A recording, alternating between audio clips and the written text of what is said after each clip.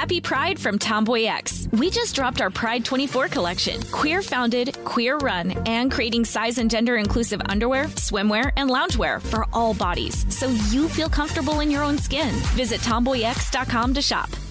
Hi, I'm Michael Rappaport. And I'm Kibi Rappaport. And together we're hosting Rappaport's Reality Podcast. We have a passion for reality TV, and we're inviting you into our living room. We're dissecting the drama, and we're giving praise to the single greatest form of entertainment on television today. That is right. Reality TV is the greatest form of entertainment on television today. Listen to Rappaport's Reality with me, Kibi Rappaport. And me, Michael Rappaport, on the iHeartRadio app, Apple Podcast, or wherever you get your podcast. Danielle Moody here, host of the Woke AF Daily podcast. We've been with iHeart for a year, and what a year it has been. As we head deeper into 2024 and yet another life-changing election cycle, Woke AF Daily is here to keep you sane and woke. Make Woke AF Daily your podcast destination for 2024 election news and analysis. Listen to Woke AF Daily Season 5 on the iHeartRadio app, Apple Podcasts, or wherever you get your podcasts. Welcome to Stuff You Missed in History Class, a production of iHeartRadio.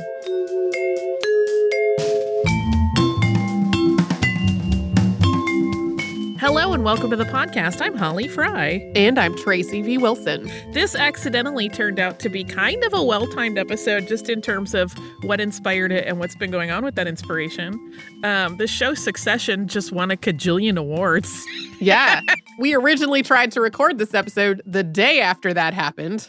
Well, that was the day after one of the awards shows. Yes. There have been several. They have really been sweeping and, in my opinion, well-deserved. I can talk more about Succession on behind the scenes, but this is not a spoiler, but in season 4, there is a moment where one of the characters, Logan Roy, is observing one of his low-level employees, and the employee is understandably nervous because this is not normal for this person who runs the company to be walking the floor, and he is very carefully typing out some stuff, and the Logan Roy character says, "You've typed one email," and he calls him a Stakhanovite, and I'm like, why haven't we ever talked about the Stakhanovites? Because this is a really interesting, strange, orchestrated moment in labor history in the USSR. And it, kind of exemplifies some problems and propaganda that were going on. So we are going to talk about Alexei Stakhanov and his achievement and how that was parlayed into a big moment for Stalin and for his plans. Yeah. So to set the stage of Alexei Stakhanov's achievements and rise to fame, we have to talk about Stalin's 5-year plans. In 1928, Stalin rolled out a policy to overhaul the economics of the Soviet Union. His regime's assessment was that the Soviet Union had become too entwined with capitalism. There needed to be a plan to break that. So the 5-year plan cycle was announced, and this name's pretty self-explanatory in terms of the structure. Every 5 years would focus on a set of goals that was intended to achieve what Stalin envisioned was a more perfect Soviet Union. We talked about some of this in our episode on the Holodomor famine. So just to recap, the first 5-year plan included programs to expand industry, generate more energy, and collectivize agriculture. And that may sound kind of benign, but it was not. The collectivization of agriculture point was particularly brutal. The kulaks were a class of farmer in the Soviet Union and Russia before it who were considered, it's often called wealthy peasants, meaning that they operated well above a subsistence farming level. Kulaks owned their own land and usually livestock, and they had the means to employ other people on those farms and enough land holdings to lease some out. Kulaks became cornerstones in a lot of communities because they also conducted financial and administrative support in their villages. Sometimes they would even issue mortgages. And to Stalin's government, this was capitalist and inherently wrong. So part of the first 5-year plan was eliminating the kulaks. Prior to the introduction of the 5-year plan, Stalin's regime had already tried to make life harder for the kulaks. They did that through things like heavy taxation and new laws that restricted their land usage. But starting in 1929, as part of the first 5-year plan, what has come to be known as dekulakization began, with a call to, quote, liquidate the kulaks as a class. This included violent attacks on kulak farms, as well as deportation, arrest, and property seizure by the government.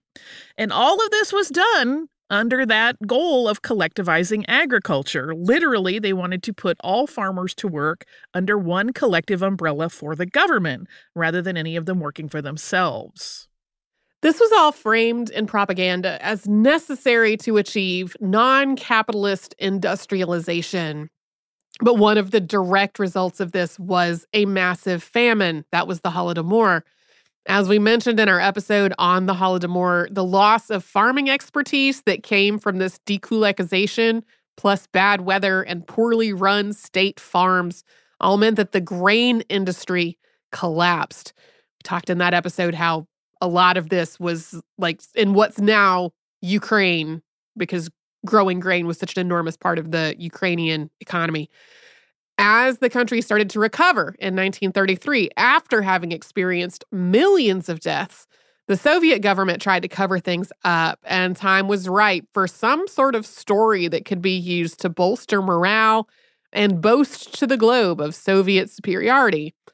As this disastrous first 5-year plan came to an end in 1932, being claimed as a success in spite of all the serious problems it had created, heavy industry became the main focus for the second 5-year plan. This is where a man named Alexei Stakhanov became famous. So Alexei Grigorovich Stakhanov was born on January 3rd, 1906, in the town of Lugovia, which was in the administrative division municipality known as Levensky Uyezd, which in turn was part of the Oryol Governorate. Less than a decade before he was born, the Levensky Uyezd census tallied a population of just under 300,000 people. In his early 20s, Alexei met a woman named Yevdokia, who was possibly Roma, and the two of them started a romantic relationship. They never formally got married, but they lived as husband and wife, and they had 2 children, Claudia and Victor, together. Stakhanov became a coal miner working in the state-run Central Ermino mine in the Donbass region in what was, at the time, the Soviet Ukraine. The entire coal mining industry had been reorganized from the top down in 1933 when the leadership within the system was assessed as being inefficient and unable to meet the goals that had been set by the Communist Party in the 5-year plan. New targets were set for all mines as part of this reorg. Donbass was considered a poorly performing mine area. It rarely met the production goals that had been set for it, and the work there was unsurprisingly grueling. So the system for this mining was set up as sort of an every man for himself affair, with financial incentives to produce the most coal. But that meant that each miner was picking at the tunnels on his own, lying down, propping up the tunnel himself with logs cut to various lengths for that purpose. And then once enough coal had been picked out, he loaded it onto a cart. And then he would hitch that cart to a pony and walk the pony out of the mine for drop-off of the product and then back in. And according to the official story, Alexei Stakhanov thought this was a really foolish way to run a mine. He had a plan to reset the workflow with 4-man teams. So 1 man did the picking, 1 man did the needed bracing as the coal tunnels were picked out, 1 loaded the coal, and then 1 managed the ponies and walking them back and forth. But he also thought it would be better to upgrade from a pick to a drill, so he trained to use one. According to the official story, Stakhanov approached the mine's leadership with this plan, and initially their reception was lukewarm. But he persisted and he got the local party leader involved. The idea was that there would be a test shift using this method to see if it was worthwhile. If it failed, Stakhanov would be the one that would take the heat. Initially, Stakhanov was not the one intended to actually be the miner on this test shift. The Communist Party leaders wanted somebody to do it who was a member of the party, and he was not. Of course, they also wanted that person to be strong and skilled. There just weren't any other candidates who were as well suited to it as Stakhanov himself was. On August 31st, 1935, Alexei Stakhanov went into the mine for a 6-hour shift. The local Communist Party leader and a journalist were on site to report what happened, and when it was over, he had mined a mind-boggling 102 tons of coal.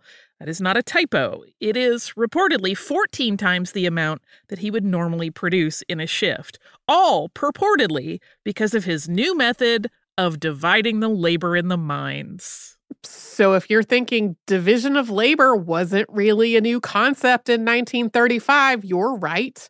It wasn't new globally. The assembly line, popularized by Henry Ford, for example, had been in operation since 1913. It wasn't new to the Soviet Union either, and this form of mining had been championed in Soviet mines on and off since the 1920s, but had never really gained wide support. Additionally, this situation was set up where it was a test, so Stakhanov was the only miner working in the area during the test. This was a situation where he physically didn't have to move far from one mining ledge to another.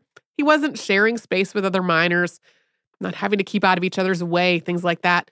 We will loop back to a discussion about the real nature of that historic night in a little bit. Publicly, this was a banner PR moment for the Communist Party.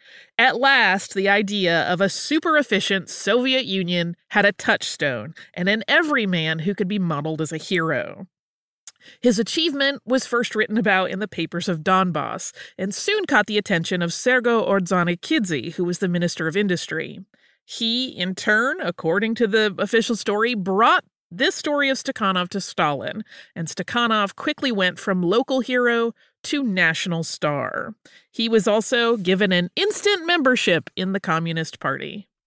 Pravda wrote about Alexei, and the communist press started touting the benefits of the Stakhanov system. Alexei Stakhanov, who was the sudden darling of Stalin's government, was moved to a nice, furnished apartment and given a horse and a buggy. This was a luxurious upgrade from the life he had been living. Later, his daughter Violetta shared with the BBC, quote, "Dad was particularly proud of the horse." A tour was also planned, part lecture tour and part training tour, so Alexei could share his knowledge with the rest of the country. Coming up, we will talk about additional ways that Alexei Stakhanov's life changed. But first, we will pause for a sponsor break.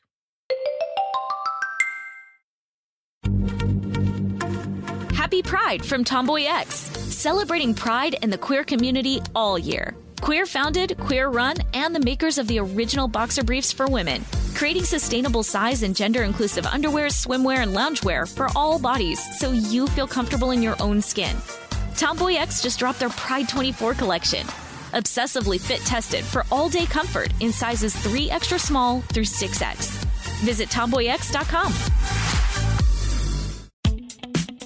Hi, I'm Michael Rappaport. And I'm Kibi Rappaport. And together we're hosting Rappaport's Reality Podcast. We have a passion for reality TV, and we're inviting you into our living room. We're talking tea, we're dissecting the drama, and we're giving praise to the single greatest form of entertainment on television today. That is right. Reality TV is the greatest form of entertainment on television today. Here are some examples of what you'll hear from us on Rappaport's Reality Podcast. This is where we discuss all things reality TV, all things popular culture. And a little bit of Rappaport's reality, the reality of bit. us. We're figuring out. And if we had been recording these last 4 or 5 days, it would have been, the podcast juicy. would have taken a left turn. Listen to Rappaport's Reality with me, Kibi Rappaport. And me, Michael Rappaport, on the iHeartRadio app, Apple Podcast, or wherever you get your podcast. But We Loved is a podcast about queer history. I'm Jordan Gonsalves, your host. Growing up, I thought being gay was the worst thing I could ever be. The gay history I learned was tragic. Jerry had died of AIDS, and it's like, what is happening? It was survival. That's why it's called survival sex. But as I interviewed queer elders, I realized there was another history that I had never been taught, a history of courage and perseverance. I wanted to take control of my story and not be ashamed of it. And it was a history full of love. The joy we found in saying husband again and again and again was incredible. And while learning this new queer history from my elders, I realized they had so much wisdom to pass down. The key is to understanding yourself, learning to love and embrace yourself. From iHeart Podcasts, I'm Jordan Gonsalves, and this is But We Loved. Listen to But We Loved on the iHeartRadio app, Apple Podcasts, or wherever you get your podcasts.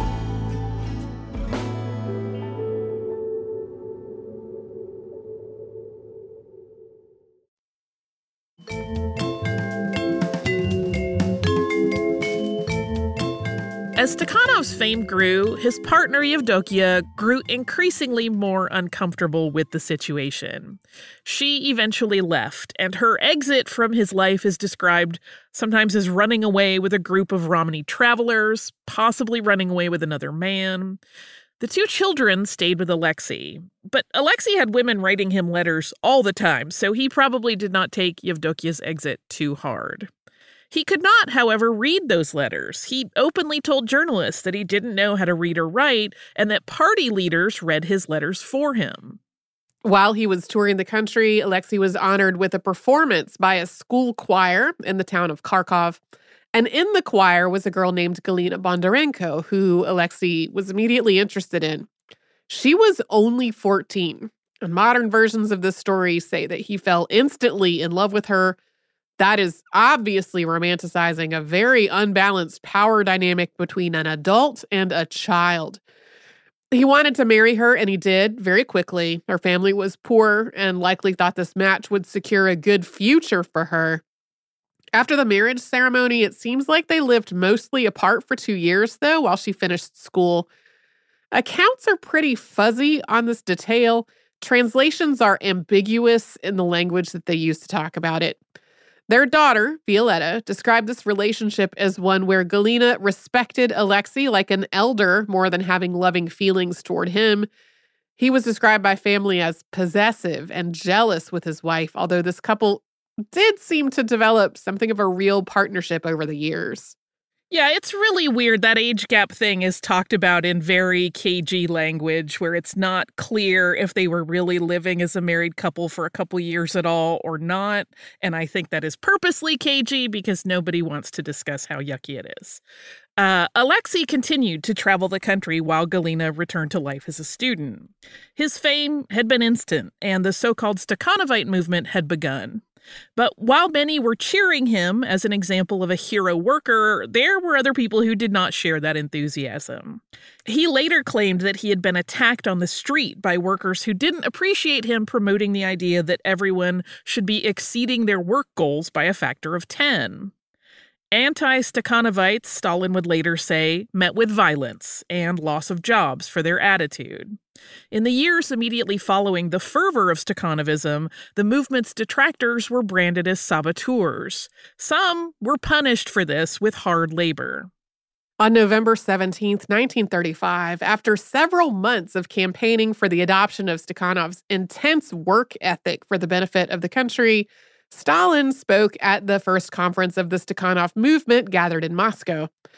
It was a rousing speech that appealed to the assembled attendees as being the most progressive and advanced members of the workforce as evidence of the superiority of a socialist society. Quote, "It has already been said here that the Stakhanov movement, as an expression of new and higher technical standards, is a model of that high productivity of labor which only socialism can give and which capitalism cannot give. That is absolutely true." There were other points made in Stalin's speech, including the importance of Stakhanovism for the next step of the Soviet government. He said, quote, "Its significance lies also in the fact that it is preparing the conditions for the transition from socialism to communism." And when Stalin described the workers who had embraced Stakhanovism, those words painted them as follows, quote, "They are mostly young or middle-aged working men and women, people with cultural and technical knowledge, who show examples of precision and accuracy in work, who are able to appreciate the time factor in work, and who have learned to count not only the minutes, but also the seconds. The majority of them have taken the technical minimum courses and are continuing their technical education. They are free of the conservatism and stagnation of certain engineers, technicians, and business executives. They are marching boldly forward, smashing the antiquated technical standards and creating new and higher standards. They are introducing amendments into the designed capacities and economic plans drawn up by the leaders of our industry. They often supplement and correct what the engineers and technicians have to say. They often teach them and impel them forward, for they are people who have completely mastered the technique of their job and who are able to squeeze out of technique the maximum that can be squeezed out of it. But the part of Stalin's speech that's most quoted and most written about was the propagandist way he painted Stakhanovism as something that organically grew out of the bedrock that the Soviet government had laid. Quote, "What first of all strikes the eye is the fact that this movement began somehow of itself, almost spontaneously from below, without any pressure whatsoever from the administrators of our enterprises.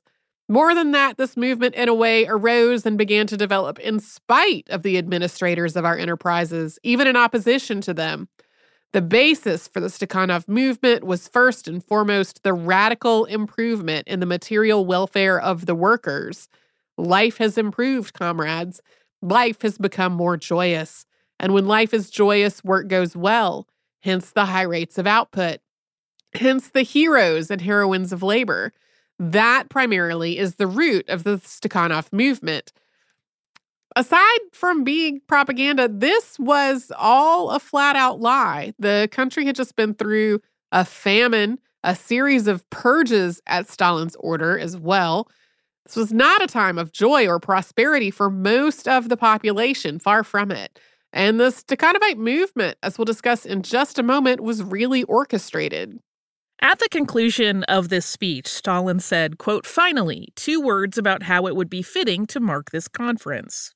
We here in the Presidium have conferred and have decided that this conference between the leaders of the government and the leaders of the Stakhanov movement must be marked in some way.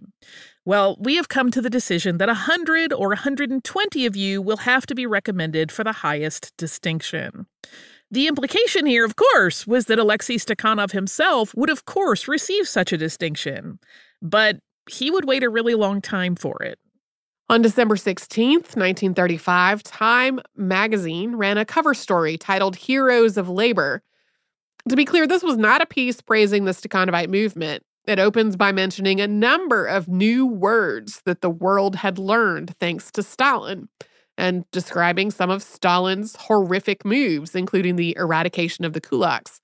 Then it pivoted to Stakhanovism, stating, quote, "The great new addition to vocabulary's Stakhanovism. Today, a fresh battle has opened over Stakhanovism, and thus far, enraged workers have done most of the shooting. In coal mines, factories, railways, and even on the dictator's favorite collective farms in recent weeks, desperate Russian workers have slain Stakhanovites. Pride and sabotage. 6 months ago, the most violent of dictator Stalin's henchmen, big-nosed, hot-eyed commissar for heavy industry Grigory Ordzhonikidze, demanded that Russian workmen pitch in and really learn to use the machine tools their government was buying from the capitalistic world at drastic sacrifices of food and other Russian goods." The Time article frames the Stakhanov story as one in which the Communist Party had found a good story and flag bearer in the minor, quipping, quote, "One Alexei Stakhanov, a skilled pneumatic drill operator in the Donbass coal trust sector, was discovered by the Soviet press this year to be performing prodigies. Soon was raised by Bolshevik puffs to the status of a hero of labor." This write-up goes on to mention that there's a contradiction in this whole campaign, since communist leaders had been criticizing capitalism for its constant efforts to speed up production. It also points out that while a handful of workers like Stakhanov were being given lavish gifts by the government for what they had done, those outside that small group wondered what would happen if more workers did start to produce at such extreme levels. There was surely no way everyone could get the same incentives and be given new apartments and carts and more. Alexei was moved to Moscow in 1937, where he was given an executive position in the coal ministry and a luxury apartment, as well as cars and other amenities.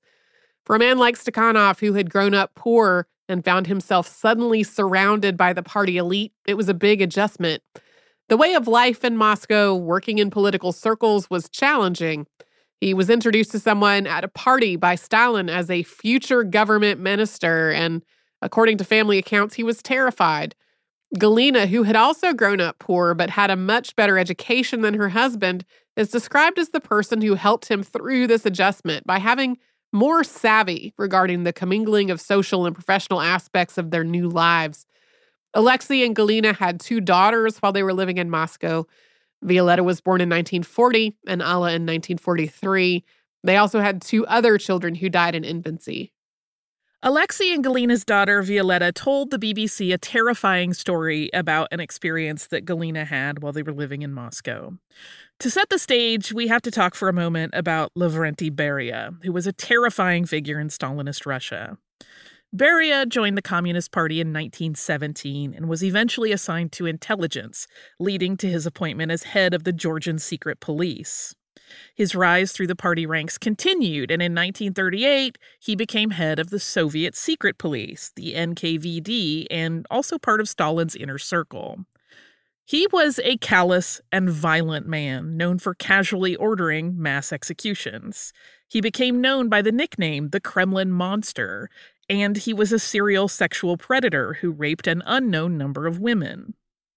One of his predatory activities has been described as something of an open secret in the Communist Party. He would have his driver take him around Moscow at night, and when he saw a woman or girl that he thought was attractive, he'd stop the car. They would pick her up, usually by invitation.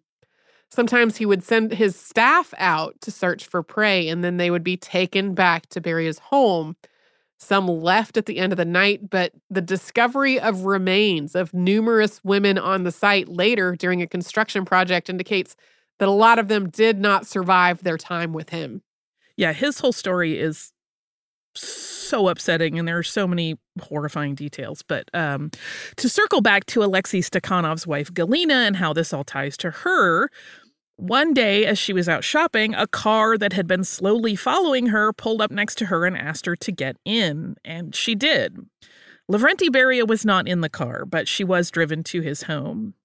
Galina in this story is clearly a very cool-headed woman, because when she was brought into the house and kind of realized the danger she was in, she told the officer there that she was married to Alexei Stakhanov and that she was pregnant. And that put an end to things. After that, she was escorted back out to the car and she was taken home. But Alexei was angry with Galina for having gotten into the car because Beria's practice of looking for victims was so well known. It seems like she thought, this is somebody in the government who knows my husband and they need me for something.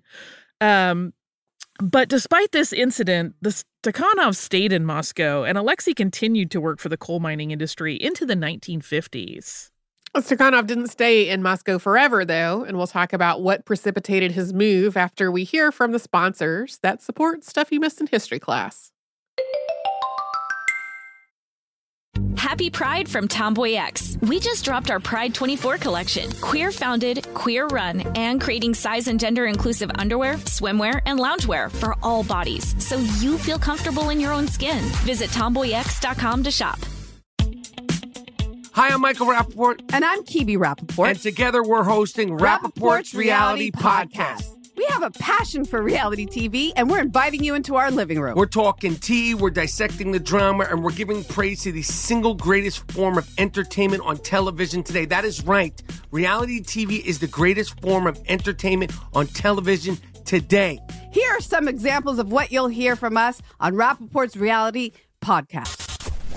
This is where we discuss all things reality TV, all things popular culture. And a little bit of Rappaport's reality, the reality of us. We're figuring out. And if we had been recording these last 4 or 5 days, it would have been, the podcast juicy. Would have taken a left turn.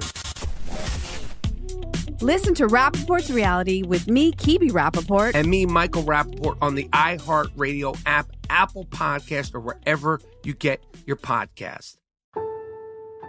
But We Loved is a podcast about queer history. I'm Jordan Gonsalves, your host.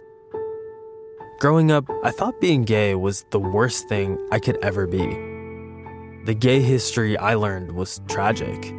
Jerry had died of AIDS. And it's like, what is happening? It was survival. That's why it's called survival sex.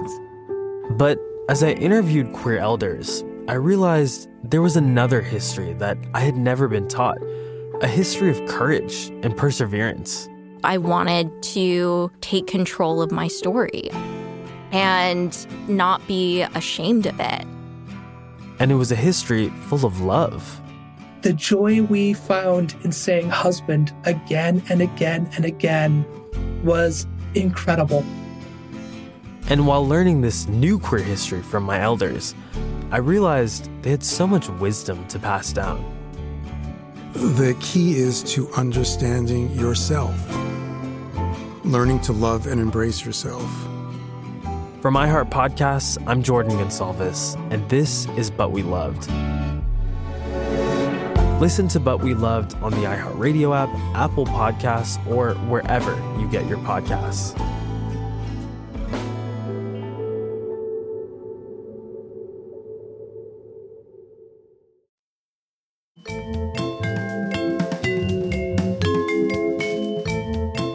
On March 5th, 1953, Joseph Stalin had a stroke and died. And once the ensuing power struggle over his successor was complete, which included the arrest, trial, and execution of Lavrentiy Beria for treason, Nikita Khrushchev was the new premier of the Soviet Union. And Khrushchev made a point to shift the Communist Party and the government away from the structure that it had become under Stalin. During a closed session of the 20th Congress of the Communist Party held in February 1956, Khrushchev gave what was called his secret speech about the problems of the Stalin government and the reforms that were needed. In it, he noted, and I will say we are quoting an English translation that was released, so this may have been heavily edited for English-speaking audiences, but this is what we have. In it, he noted, quote, "At present, we are concerned with a question which has immense importance for the party now and for the future, with how the cult of the person of Stalin has been gradually growing, the cult which became at certain specific stages the source of a whole series of exceedingly serious and grave perversions of party principles, of party democracy, of revolutionary legality."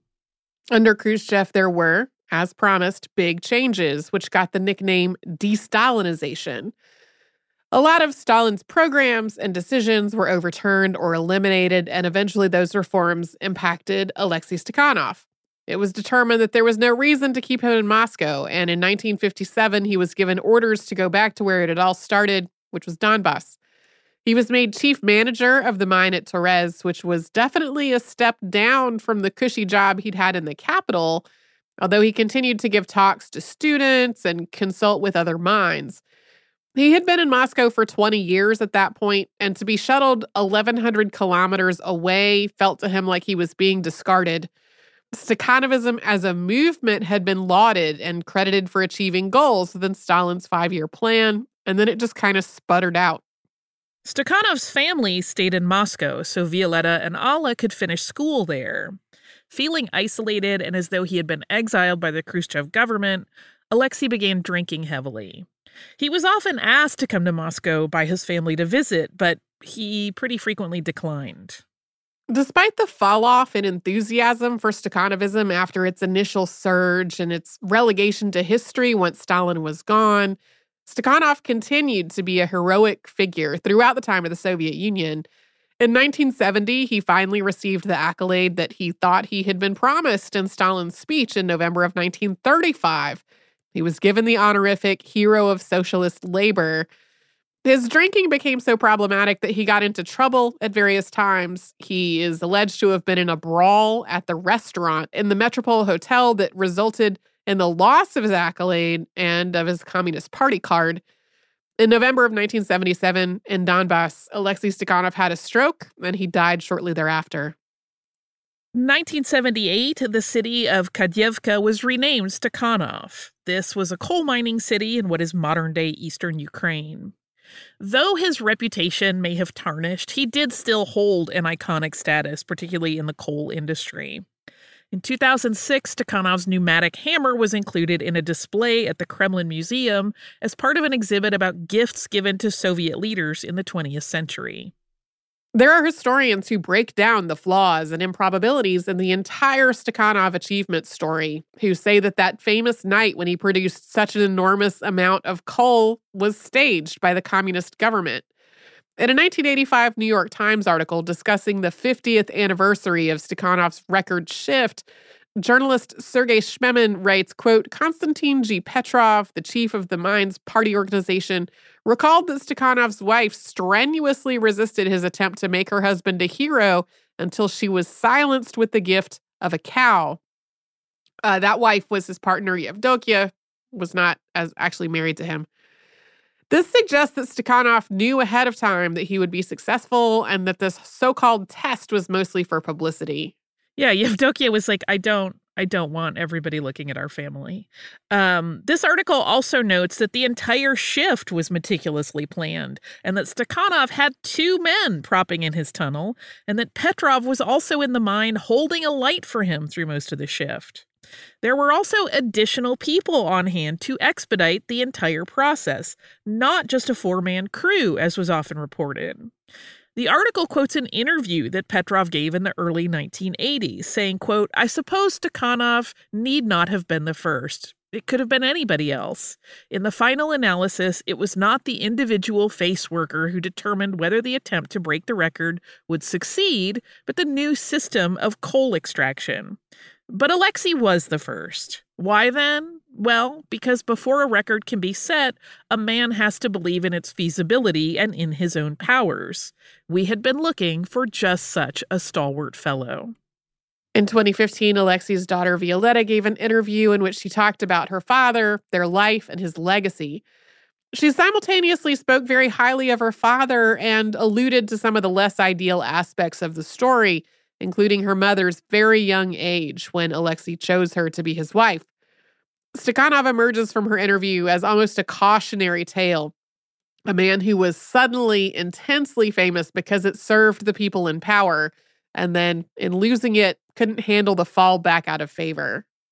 In 2021, an article in the periodical The Conversation points to Stakhanov as the harbinger of modern workplace culture of overachieving at the expense of employee well-being. And to be clear, there is absolutely a problem of workplace culture and management that can negatively impact employees and lead to both physical and mental burnout at best. But that's a complex issue. You can't really lay it at the feet of one person or even attribute it to one moment or cause. It was not as though worker exploitation was invented with the Communist Party's handling of Alexei Stakhanov's story. The Industrial Revolution had already led to plenty of exploitation and abuse of workers, and even then, it wasn't new. Additionally, the adoption of the idea of a sort of super worker who routinely overperforms is a choice that a lot of companies have opted to adopt and use to goose performance output in the 20th and 21st centuries. So we can't really say it's this moment that caused this problem. And it's worth noting that even with the staging that's now recognized as having happened in that August 1935 test shift that made Alexei Stakhanov famous, it was still a pretty remarkable feat. The pneumatic drills at the time were just beasts that were hard to control and exhausting to handle, and Stakhanov did run it for 6 hours. So although his effort was exploited by Stalin, and though he didn't really come up with the whole idea of a division of labor, even if he had help, the accomplishment itself was still pretty impressive. Yeah, I mean, I feel so bad for him in all of this story because they clearly were like, we want an uneducated person that we can exploit who is also a very strong, like, he ran a drill for 6 hours, which is a lot. And I think that's why his status as kind of a hero in the coal mining industry in particular has sustained a little bit more, even though there are obviously problems with his life and some of his decisions. Right. That's all. I just wanted to make that note at the end. So nobody goes, do you not know how hard it is to do? I'm like, I do know how hard physical labor is, and I don't want to take that away from him while we can also talk critically about the rest of it. But I have a really fun listener mail that made me smile and smile. It is from our listener, Ashley, who writes, Dear Tracy and Holly, longtime listener, first-time writer, I am an actuary. Fully credentialed fellow of the Society of Actuaries, and January 8th was my birthday, so imagine my surprise when you accidentally gave me one of my best birthday presents ever. I really enjoyed both episodes and the behind the scenes. I laughed a bit when you talked about technological advancement. When I was a baby actuary about 20 years ago, I had forecast models that would take a week to run. Now, that same model would probably take an hour. So does our work go faster? Nope, not at all. We just make the models more complicated. I really appreciate your careful and considerate approach to sharing history. Thank you so much for all you do. I listen to the podcast a lot while running, and it certainly makes the miles go faster. I do not have pets, so no pet tax, but my family and I love to travel when we can. Attached is a photo of Sue, the dinosaur from the Chicago Field Museum. Best wishes to you both for a wonderful 2024. Listen, I will always take a picture of Sue. The Field is one of my favorite museums in the world. I know I've said it on this show before. I love it. Also, this is one of those emails that was a gift to me because anytime we talk about a profession, I'm always worried that people in that profession will be like, you ding-dong, you know what you're talking about. You can read all the books you want, but the reality may be very different. So, really, Ashley, you gave me the gift, so I thank you. If you would like to email us, you can do so at historypodcast@iheartradio.com. You can also find us on social media as Missed in History, and if you have not subscribed yet, you can do that. We are easy to find on the iHeartRadio app or anywhere you listen to your favorite shows.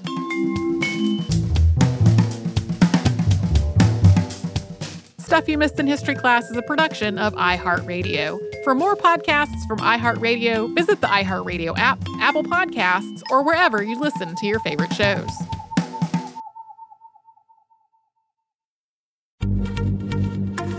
Happy Pride from Tomboy X, celebrating pride and the queer community all year. Queer founded, queer run, and the makers of the original boxer briefs for women, creating sustainable size and gender inclusive underwear, swimwear, and loungewear for all bodies so you feel comfortable in your own skin. Tomboy X just dropped their Pride 24 collection.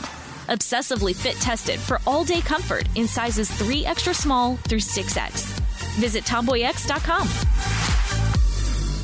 Hi, I'm Michael Rappaport. And I'm Kibi Rappaport. And together we're hosting Rappaport's Reality Podcast. We have a passion for reality TV, and we're inviting you into our living room. We're dissecting the drama, and we're giving praise to the single greatest form of entertainment on television today. That is right. Reality TV is the greatest form of entertainment on television today. Listen to Rappaport's Reality with me, Kibi Rappaport. And me, Michael Rappaport, on the iHeartRadio app, Apple Podcast, or wherever you get your podcast. Danielle Moody here, host of the Woke AF Daily podcast. We've been with iHeart for a year, and what a year it has been. As we head deeper into 2024 and yet another life-changing election cycle, Woke AF Daily is here to keep you sane and woke. Make Woke AF Daily your podcast destination for 2024 election news and analysis. Listen to Woke AF Daily Season 5 on the iHeartRadio app, Apple Podcasts, or wherever you get your podcasts.